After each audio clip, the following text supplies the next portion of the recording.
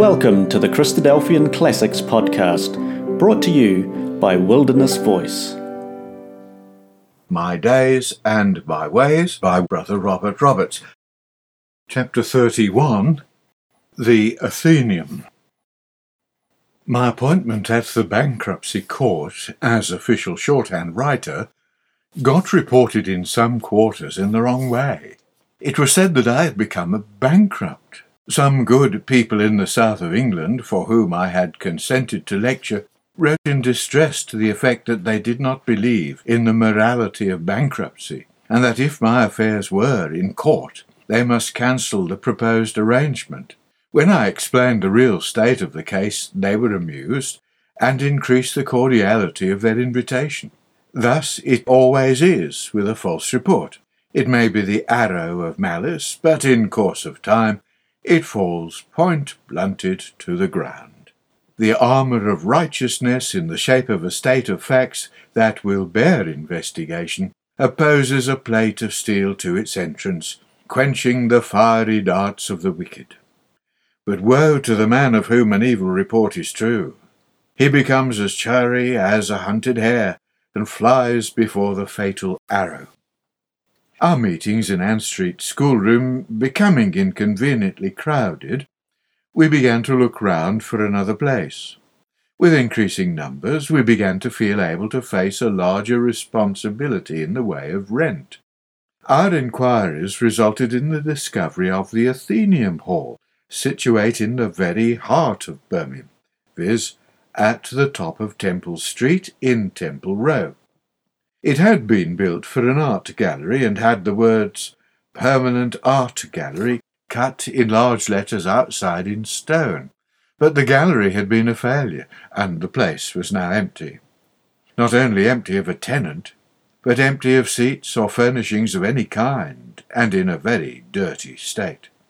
It was being used as a temporary showplace for a new toy rocking horse by a Quaker named Mr. Seed, whose affairs proved very seedy indeed.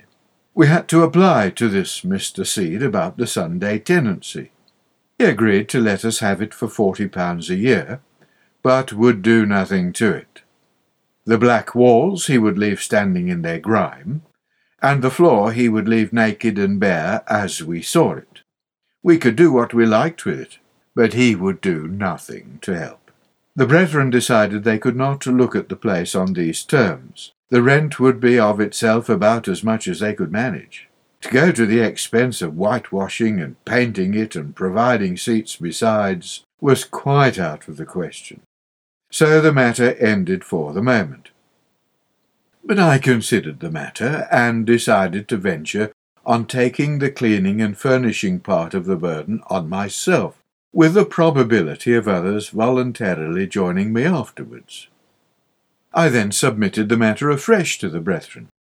Would they take the hall at the rental of £40 if the cleaning and furnishing were found?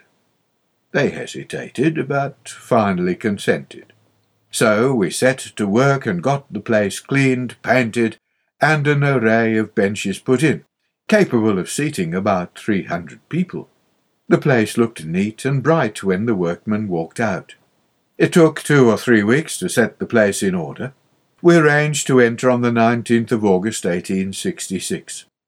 But lo, we were caught in a snare before the happy day arrived. We learned that Mr. Seed was in the hands of his creditors, and the landlord from whom Mr. Seed held the premises would seize our things for his arrears of rent if we did not at once remove them. There was nothing for it but to take our reverse in the pleasantest manner possible, and at all events to get our little bits of furniture out of the clutches of the wolf. If I rightly remember, we got the news on a Saturday night or a Sunday morning, a week or so before the opening day. At all events, we set to work on a Sunday morning and removed all our things. Where we removed them to I do not now remember, and we felt in a somewhat foolish position, with such quantity of stuff on our hands and no place to put them in. Some of our slower brethren, who had been afraid to take the hall, were not slow to speak lugubriously now.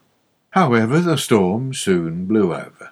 The landlord of the place, learning the situation, waited on me and offered to hand over the whole place to me for £30 more than we had agreed to give for a Sunday and 1 week a day occupation, pointing out to me that in such a central position the hall would easily let for casual purposes, and that I might easily make something beyond the rent.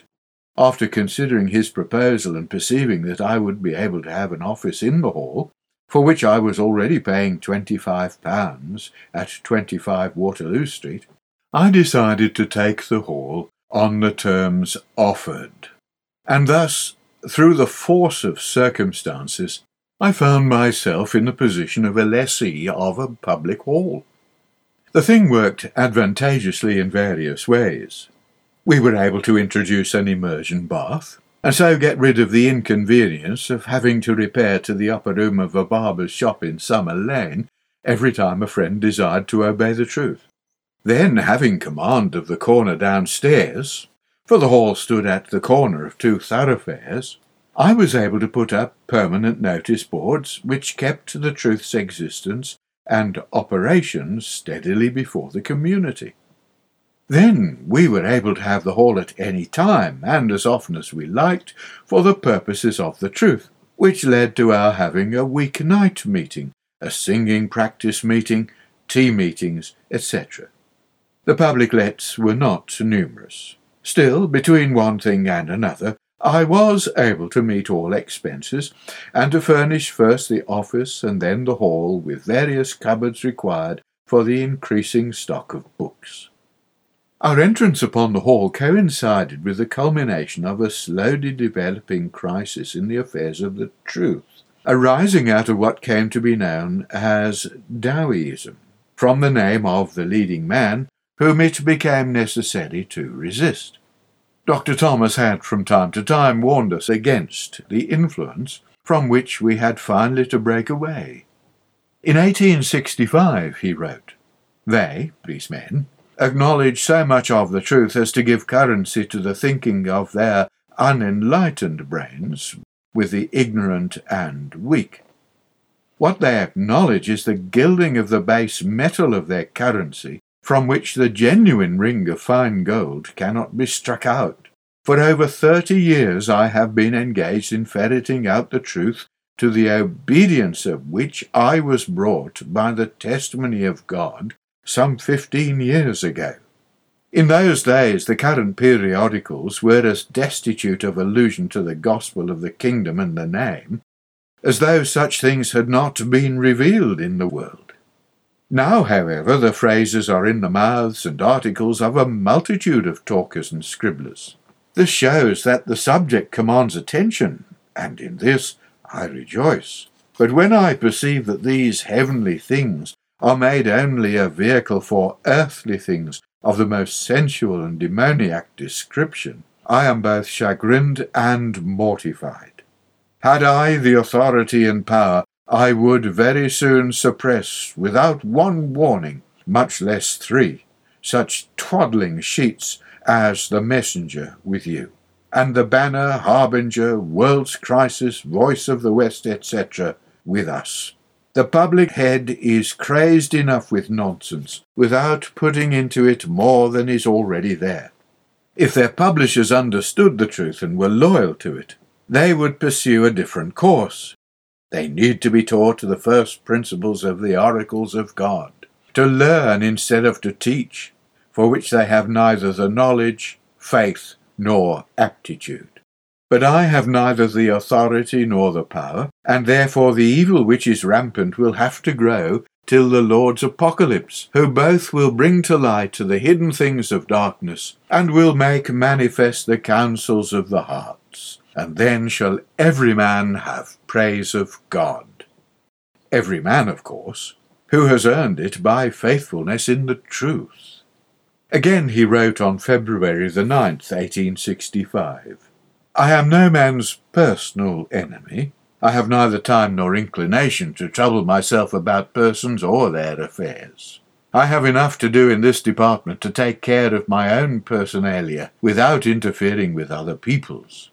But when they approach me on the premises of the truth, then they are either my friends or my foes, and I am theirs. I am their friend for the truth's sake, or I am their foe for the truth's sake. I would rather be the friend than the foe of anyone upon any ground.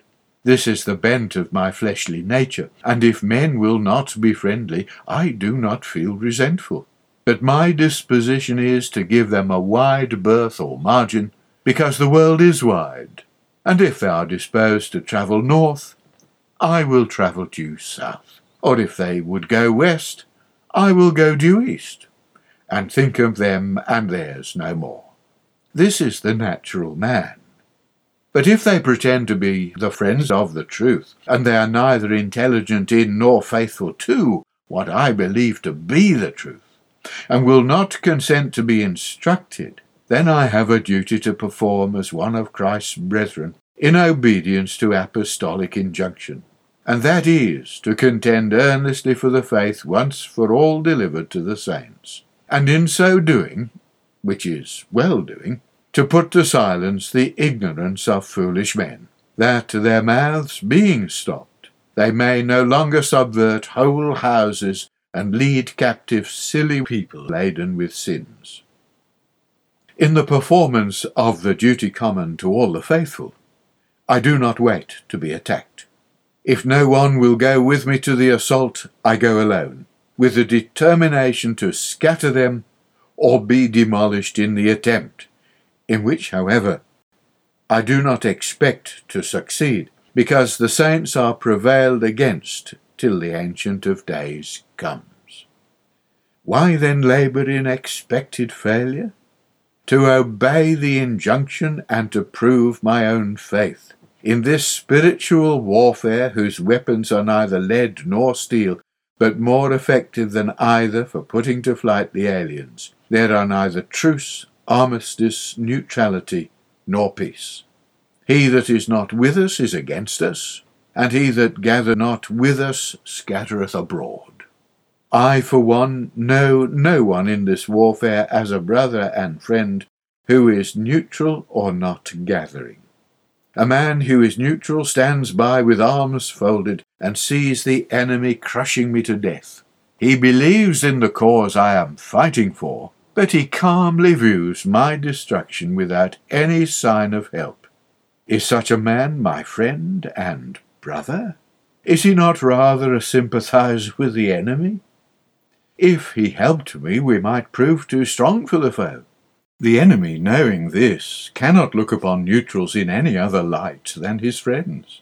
And this is just where Christ puts all neutrals in the good fight of faith.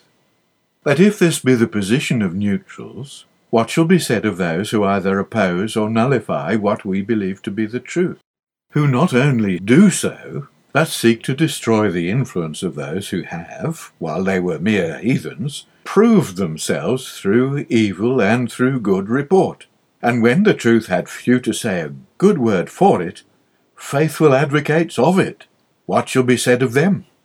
They may virtually acquiesce in the theory of the truth, but can we call them friends and brethren? Are they Christ's brethren? How can they be, seeing Christ is the truth? If they were Christ's brethren, they would love the zealous and disinterested advocates of the truth, and would be careful to do nothing that would embarrass them. Shall I call such enemies of Christ my friends and brethren? I tell you, nay, I will have none such, if I know it. They are my enemies, and it is my duty to make war upon them. If I belong to the Spirit's witnessing prophets clothed in sackcloth, and any man will to injure me in my witnessing, it is my duty to devour him with the fire of my mouth, to torment him with my testimony. He may not feel very pleasant while under this fire. If he get wounded, it is his own fault. He should keep out of the way. But if he persist in storming our works, then he must in this manner be killed. I have no sympathy with a yea and nay profession and advocacy of the truth. It does no good to the professor, to those who are associated with him, nor to those dwelling in outer darkness. The whole world lieth in the evil one. in sin. And the only exceptions to this are the untraditionized believers of the truth. We believe and teach and have obeyed, and are walking as little children therein. If we are these scriptural exceptions, we have nothing to do but keep clear of this evil world, and to testify against all the traditions it would substitute for the truth, or by which it may seek to nullify it. The greatest and most dangerous enemies to Christ are those who pretend to be his friends, but are not faithful to his doctrine. And they are unfaithful who, from any motives of personal interest, would weaken the point of the doctrine or soften it for the gratification of their natural feelings or for fear of hurting the feelings of the enemy and so affecting their popularity with him. I trust that this is not the case with any of our friends in cult and convening rooms. They and all such in Britain have a great and important work before them in this country. It is to bring people to the understanding of the ancient apostolic faith doctrine, and to the obedience of faith in the form inculcated by them upon all believers. If our friends faithfully and intelligently execute this mission, they will be placed in opposition to all the world. They will find themselves in the position of the Spirit's witnessing prophets, standing in the court of the Gentiles and bearing testimony against the God of the earth. With all the power, learning, and influence of the great harlot, her state daughters and dissenting abominations arrayed against them. And besides all this, the heartlessness and cowardice and treachery of professed neutrals and friends. To take up such a position and to maintain it without surrender requires knowledge and faith working by love of what is known. Hence the necessity of meditation upon the Word. This will develop faith, and the more an honest-hearted man understands of the Word, untraditionized by what is falsely called science, the more enlarged and the stronger will his faith become, and the more valiant will he be for the truth, and the more efficient for the work before him as a witness, a prophet, a light stand, and an olive tree before the deity of the earth. You can do nothing for the truth in the modern Athens that will be recognized by the king at his appearing, if you follow your old ways when you used, as Brother Steele says, to discuss everything and settle nothing, and call it exhortation and teaching. Such is mere twaddle, and will never make you appear before the enemy, the great Babylon around you, fair as the moon, clear as the sun, and terrible as an army with banners. You will only be terrible to your friends. Discuss everything and settle nothing is a weakness that will never grow into strength. No good can possibly come out of it, and will cause no one to wax valiant in the fight, or to turn to flight to the armies of the alien. Some are always learning, and never able to come to the knowledge of the truth. Such may unprofitably occupy time, but they can edify no one. All their discussions and investigations amount to nothing. The light of truth must shine clearly in a man's head before he can speak critically or accurately upon the deep things of the Spirit.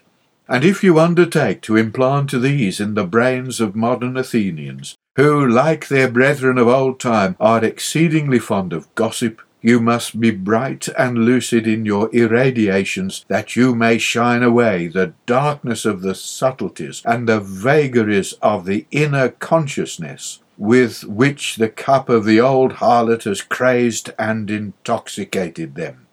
And this you will find to be, if you have not already done so, no easy work to do. The traditions radiating infinitely and at all angles form almost an impenetrable cloud, a cloud which befogs everything and renders it impervious to the simplicity that is in Christ. But shall we despair? By no means. The work before us at present is not to demolish Antichrist and the tradition with which he is clothed, as with a black and threatening cloud, this is beyond our power, as it is extra the mission of the saints against whom he has prevailed almost 42 months.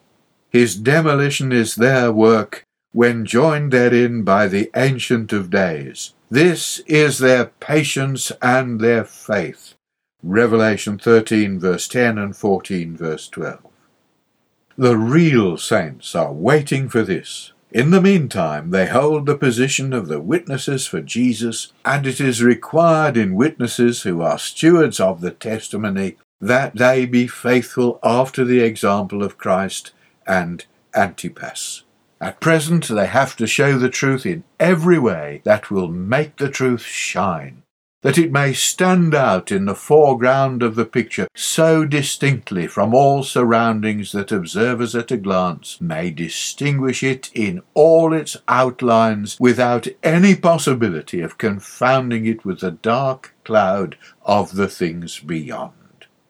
This is the work for us to do, that men, seeing the photograph of Christ written upon their minds by his testimony, which is light, may confess that it is a true, faithful, and beautiful picture, and embracing it with affectionate hearts, may so put it into their bosom and become married, or rather betrothed, unto the Lord.